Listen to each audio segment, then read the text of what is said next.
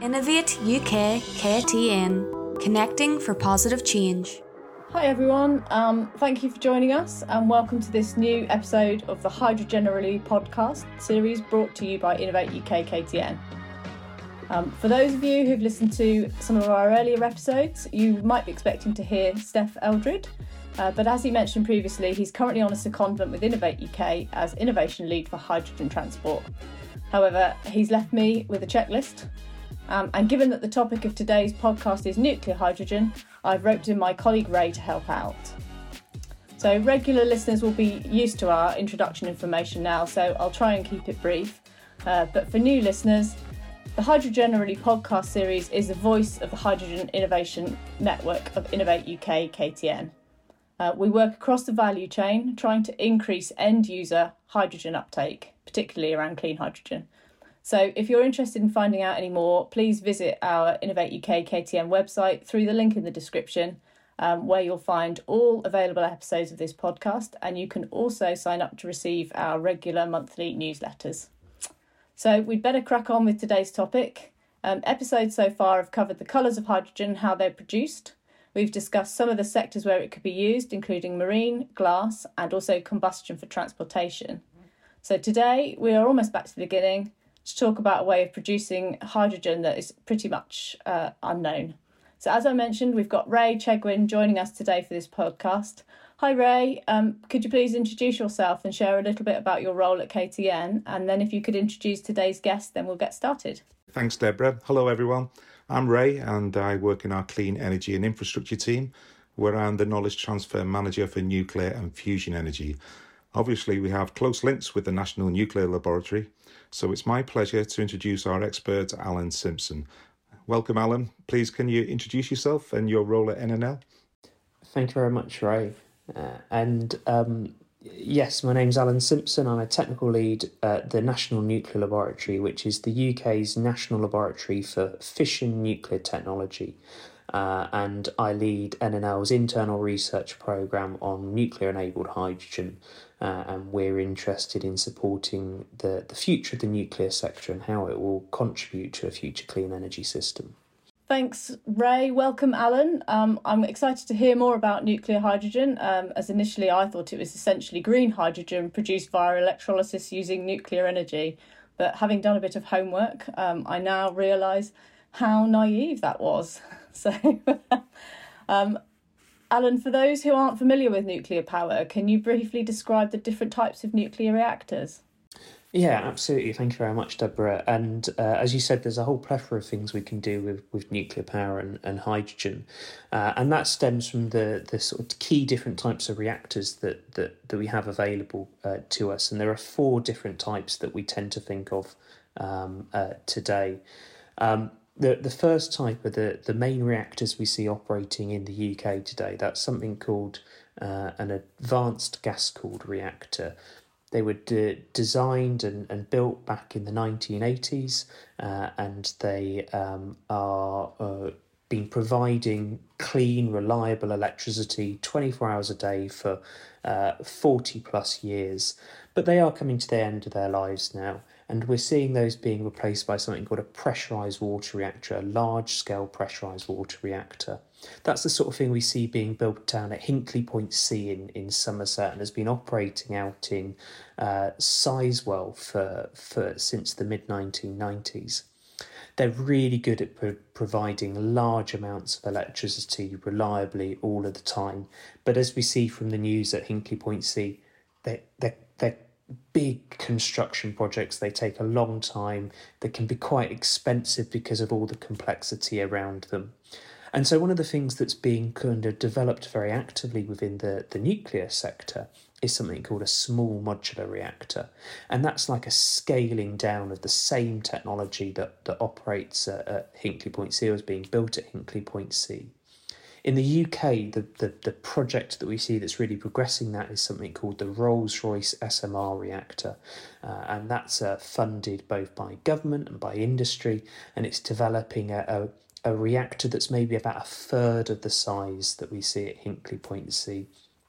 to deploy, and really focusing on building more of the reactor in factories. One of the big problems we get with these large-scale reactors is the components are so big that we have to kind of build a whole factory around the site that we're building the reactor, whereas with the smaller reactors, they want to be able to build more stuff in factories, modules that will get put on the back of a lorry, transported to the site where we're deploying the reactor, plugged in, and it will be a much quicker and simpler build process.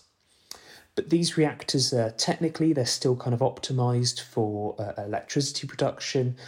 They operated at a temperature of around 300 degrees Celsius, and that temperature is really important when we think about some of the hydrogen generation technology and the future clean energy systems, because there's lots of things in our energy system that require higher temperatures and higher heats that today is provided by gas mostly.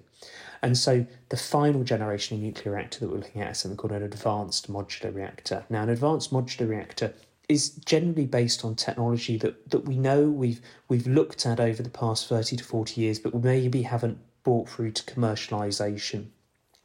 In the UK, we're interested in particular in something called a high temperature gas reactor. And the clue's in the name here. High temperature produces a higher temperature output, potentially around 750 through to 950 degrees Celsius from these reactors, which means we can do a lot more with the reactor. We can operate different things with the reactors and generate energy more efficiently. And more efficiently means the cost of the energy to the consumer should go down.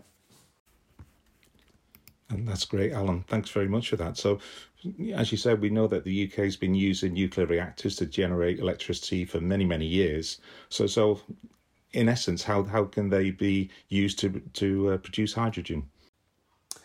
Well, Deborah picked up on this perfectly at the beginning. The first thing we can do today is we can take a big long cable, we can plug our electricity producing reactors into an electrolyser and produce clean hydrogen straight away today.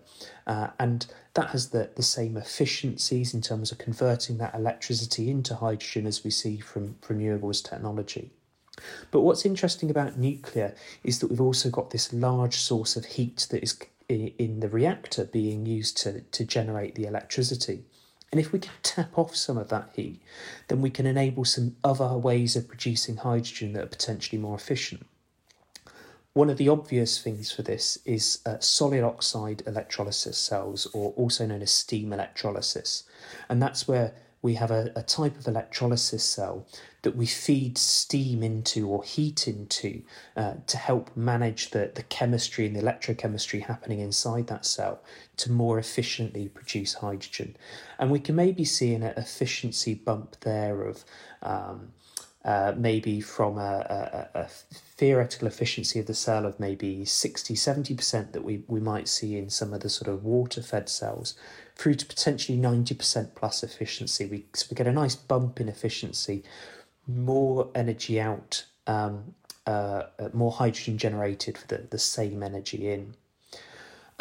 And they also benefit from extra steps up in the energy. So we get a small bump up in the energy efficiency when we maybe connect those to the Rolls-Royce SMR, those small modular reactors that are cheaper to deploy and can produce the steam at the lower temperature.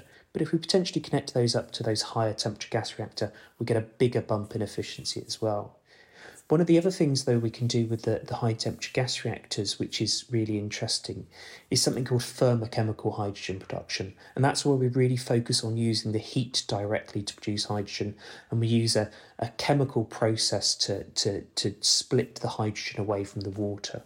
So we're using the same feedstock as electrolysis. It's still just water coming in and energy coming in, but we have a chemical process in there that splits that water down into the hydrogen and oxygen based on the incoming heat of those higher temperature reactors.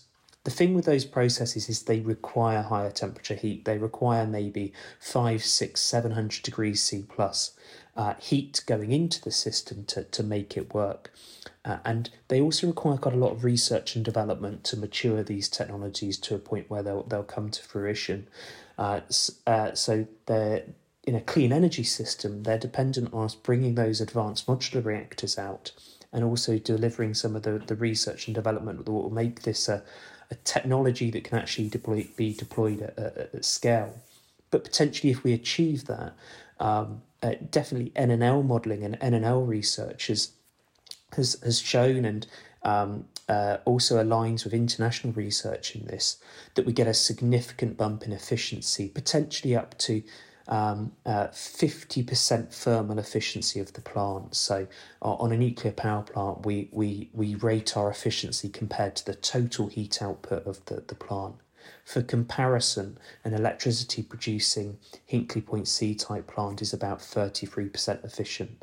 So we get a big bump in efficiency, and again, the higher the efficiency, the more units of hydrogen we get out for the same energy in. Okay, that's great, Alan. I'm just wondering, though, that I've seen things, perhaps Hinkley Point C is obviously really geared towards producing electricity. But as you mentioned, Sizewell, there's talk of another large-scale reactor at Sizewell C. But I've seen talk that that could not only be used for electricity, but could produce heat and for heat district heating or for hydrogen production, etc. So is it best? Could in your opinion, could we use Sizewell C to produce hydrogen, or are we best thinking of the new reactors coming along like the Rolls-Royce SMR, or indeed advanced nuclear technologies, the next generations of a reactor? I would say we've got a big problem producing lots of hydrogen in a future clean energy system, and so we should use everything we can at it. And Sizewell C is a great opportunity in some of the existing reactors we've got to start doing something. It may not be the most efficient and perfect process that we could develop, but it starts us doing something. It builds confidence in the users of this hydrogen that there's going to be that reliable hydrogen supply chain in the future. Because one of the things about nuclear is it does take a long time to come online. These advanced modular reactors are going to take another 10 to 15 years before we start seeing them deployed at scale. So having something that we can do sooner with the likes of Sizewell C or our existing reactors builds confidence that it's growing there. And we do get the benefit of the fact that, like you say, Ray, we can take some of the heat away from Sizewell C and make use of that solid oxide electrolysis that gives us that small bump up in efficiency. And every bump up in efficiency is good. It helps us. It means we're making better use of the energy sources in the energy system. And then further on with the Rolls-Royce SMR, because that will reduce the cost of deployment of nuclear by all these factory build techniques, we see the cost of hydrogen reducing. And as the cost of hydrogen reduces, more markets and more people can see it as a viable alternative to other decarbonisation options and start to build it into those plans. So it's really important from my perspective that we actually have that stepping stone of we need to do stuff soon, do stuff using the direct electrolysis, getting on with the likes of Sizewell C to do the steam electrolysis, getting that more cost effective with these small modular reactors. And that builds the opportunity and builds the market for maybe the advanced modular reactors that can achieve those super high efficiencies. So we've often heard that nuclear and obviously other very large infrastructure projects are accused of being very, very slow to come online. So you mentioned about having proof of concept early stage, getting the market ready. What kind of timescales do you think that we could see these SMR and the advanced reactor technologies coming online? So I might step back from the question a bit there, Deborah, and think about when we can deploy the different hydrogen generation technologies, because the first thing to remember with nuclear-enabled hydrogen is we can deploy electrolysis today with those reactors that are running, and we can start doing something. Like I said before, we can get that long cable, plug it in and do something. What we're seeing with the small modular reactors and the advanced modular reactors at the moment is that the small modular reactors are expected to start coming online in significant scale in the early 2030s. That's a very ambitious timescale. There's a lot of work that needs to be done to make that happen, but we all know the challenges that are associated with net zero, and we all know that we need to think differently and think innovatively if we're going to achieve that across the whole net zero energy system. So we can start seeing those coming online in the 2030s and being deployed at scale and expanding the capacity of hydrogen generation available to the energy system, alongside all the renewables technology that will be coming on at the same time and doing a similar thing. And then what we kind of expect is in the late 2030s, we'll start seeing the rollout of advanced modular reactors. And that will take all the learning in terms of factory build that we've built up in those small modular reactors and apply it to the advanced higher temperature technology. And we'll start to see a rollout, and the new reactors coming out will be these advanced modular reactors. But we've got to remember that every reactor we build today is going to be operating in 50, 60 years' time. These reactors have a 60-year design life. So we're not going to be replacing what we build today. If we start making Sizewell C generating hydrogen with the heat coming out of it and that electrolysis in the early 2030s, in 2050, that is still going to be there reliably generating hydrogen for us. So every bit we add in the nuclear-enabled hydrogen world is a bit that's contributing to our 2050 goals. And that's really important when we consider that one of the constraining factors that we're going to see later on in the net zero energy system is we're going to start having to replace some of the systems that we're deploying today, because a lot of renewables energy systems have a 20 to 30 year design lifetime. 20 to 30 years means that come the 2040s, they're going to start needing to be replaced. And so we need even more capacity in our system of building and deploying these technologies to get that out there. So everything we can throw in that will be able to generate more hydrogen and bring more hydrogen into the energy system is going to be beneficial in 2050. In your project and the stuff that you're doing at the National Nuclear Laboratory, what are the key areas then for the development? What are the areas that you're really focused on? Are they purely technical, or is there other aspects, other issues and challenges as well? No, so it's a really good question, Ray. What we do at NNL is we try and do the research and development that enables things to come through to fruition for the future of the nuclear sector. And a lot of the time that is not technology alone. We all know that the world is a complex place and making stuff happen requires both technical, political, economic factors all to come together to make this happen. And so the internal research program that we look at is both looking at making sure that we're bringing forward the evidence that technically this is possible, and understanding what all the different people and stakeholders in this system require to enable them to have confidence in the future of this technology. But we also spend a lot of time just speaking to people and talking to people and working with government and working with industry to help them understand how this technology might contribute to a future energy system, but also what policy factors need to be in place to enable that. One of the things we see with nuclear is it's a very complex policy environment that enables nuclear to happen because it's such a long lead time technology a lot of the time. And so government and industry all need to work in lockstep together to enable these things to come through. And we need to make sure that some of those sort of future hydrogen policies account for what nuclear might contribute in the future. So we try and make sure we're supporting government and all those stakeholders in considering what nuclear might need to support some of these technologies to come through in the future. A really good example of that is we recently saw the consultation responses to the low carbon hydrogen standard defining what counts as low carbon hydrogen in the UK. And NNL worked and responded to the consultation on that to suggest some of the things that need to be considered for how nuclear can be involved in that.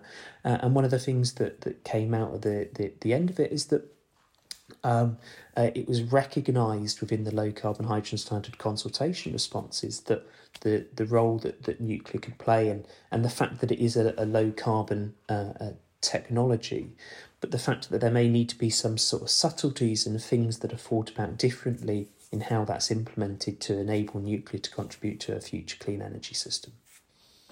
we're running near to the end, Alan. So just a final question for you, if you can. And I know you've been doing some market analysis. Are you able to share any of the findings so far, or and then supplementary to that, where can people go to find more information about this? Yeah, absolutely. We've been looking at the different markets and opportunities for this for a long time. We believe, and our work is kind of vouched in, is someone ultimately needs to want to buy the product. And that's a really complex question because different users have different demands. Like a lot of the hydrogen sector, there are some key sectors that we think will really benefit from hydrogen, and one of the things that we think nuclear enables is us to not have to talk about whether there's enough hydrogen and which sectors get the hydrogen, which sectors have to look for other decarbonisation. We say, well, actually, when we do nuclear right, we can bring so much capacity into the system that we can change that question, and we can actually say there's enough hydrogen for everywhere that hydrogen is the optimal decarbonisation option. Some of the sectors that we think that really applies to, one you'll have probably heard a lot about in all of the discussions around hydrogen, is aviation. Aviation has some fundamental technical challenges to decarbonisation, and hydrogen is a really good energy vector to support that. But providing enough hydrogen, both in the UK and globally, to support aviation decarbonisation is a big challenge. One of the other obvious areas that, again, is talked about a lot is hydrogen decarbonisation in the homes. Got to remember that the gas network in the UK distributes around 3 times the amount of energy that the electricity network does today. So if we are going to decarbonise our home heating, our industrial processes with hydrogen, we need to be able to generate an awful lot. And we think that nuclear is able to give the confidence that that level of hydrogen can be generated reliably throughout the year and enable decarbonisation of home heating. And NNL is supporting some different work that helps to build that evidence base. We also think there's roles in things like large-scale, long-distance transport, where battery technology isn't going to be so sufficient, so maybe in the trucking sector and trains. There's also potential opportunities to support the decarbonisation of shipping and potentially through the generation of things like ammonia. And that's, again, where nuclear becomes an interesting technology, because having that heat source allows us to generate maybe the onward products such as ammonia using some of our tried and tested techniques in the same way that we generate ammonia today. So it becomes a clear route through to decarbonisation of those sectors. One of the big things for us, though, is that the more people that start to take up the technology, the more we can reduce the cost of the product. And so it's a bit of a chicken and egg situation of we need to be able to find the people that can maybe afford a higher cost product in the first place. It's not going to be the cheapest form of energy when we first deploy it. That helps us to reduce the price by building more and building out more. In the same way we've seen the renewables energy sector and particularly offshore wind do over the past 10 years, and how it can now generate electricity at those low price points. Alan, as usual, we've come to the end of our 20 minutes incredibly quickly. The time always seems to fly by when we're talking, and we've covered a lot of topics here, from energy production, decarbonisation of heat, maritime, aviation, and even alternative fuels like ammonia. There's always so much more we could say, and I personally look forward to hearing about the exciting future developments in nuclear hydrogen, both in the short and longer term. So I'd really like to thank you, Alan, for joining us and sharing your knowledge with our listeners. And thank you, Ray, for co-hosting this episode. Yes, thanks again, Alan, and thanks all for listening. All the links mentioned by ourselves and Alan, and a link to the Innovate UK KTN website, have been added to the description. And as always, don't forget to join the Hydrogen Economy Innovation Network or sign up to receive the newsletters and updates. Thanks again for following us, and goodbye. Innovate UK KTN, connecting for positive change.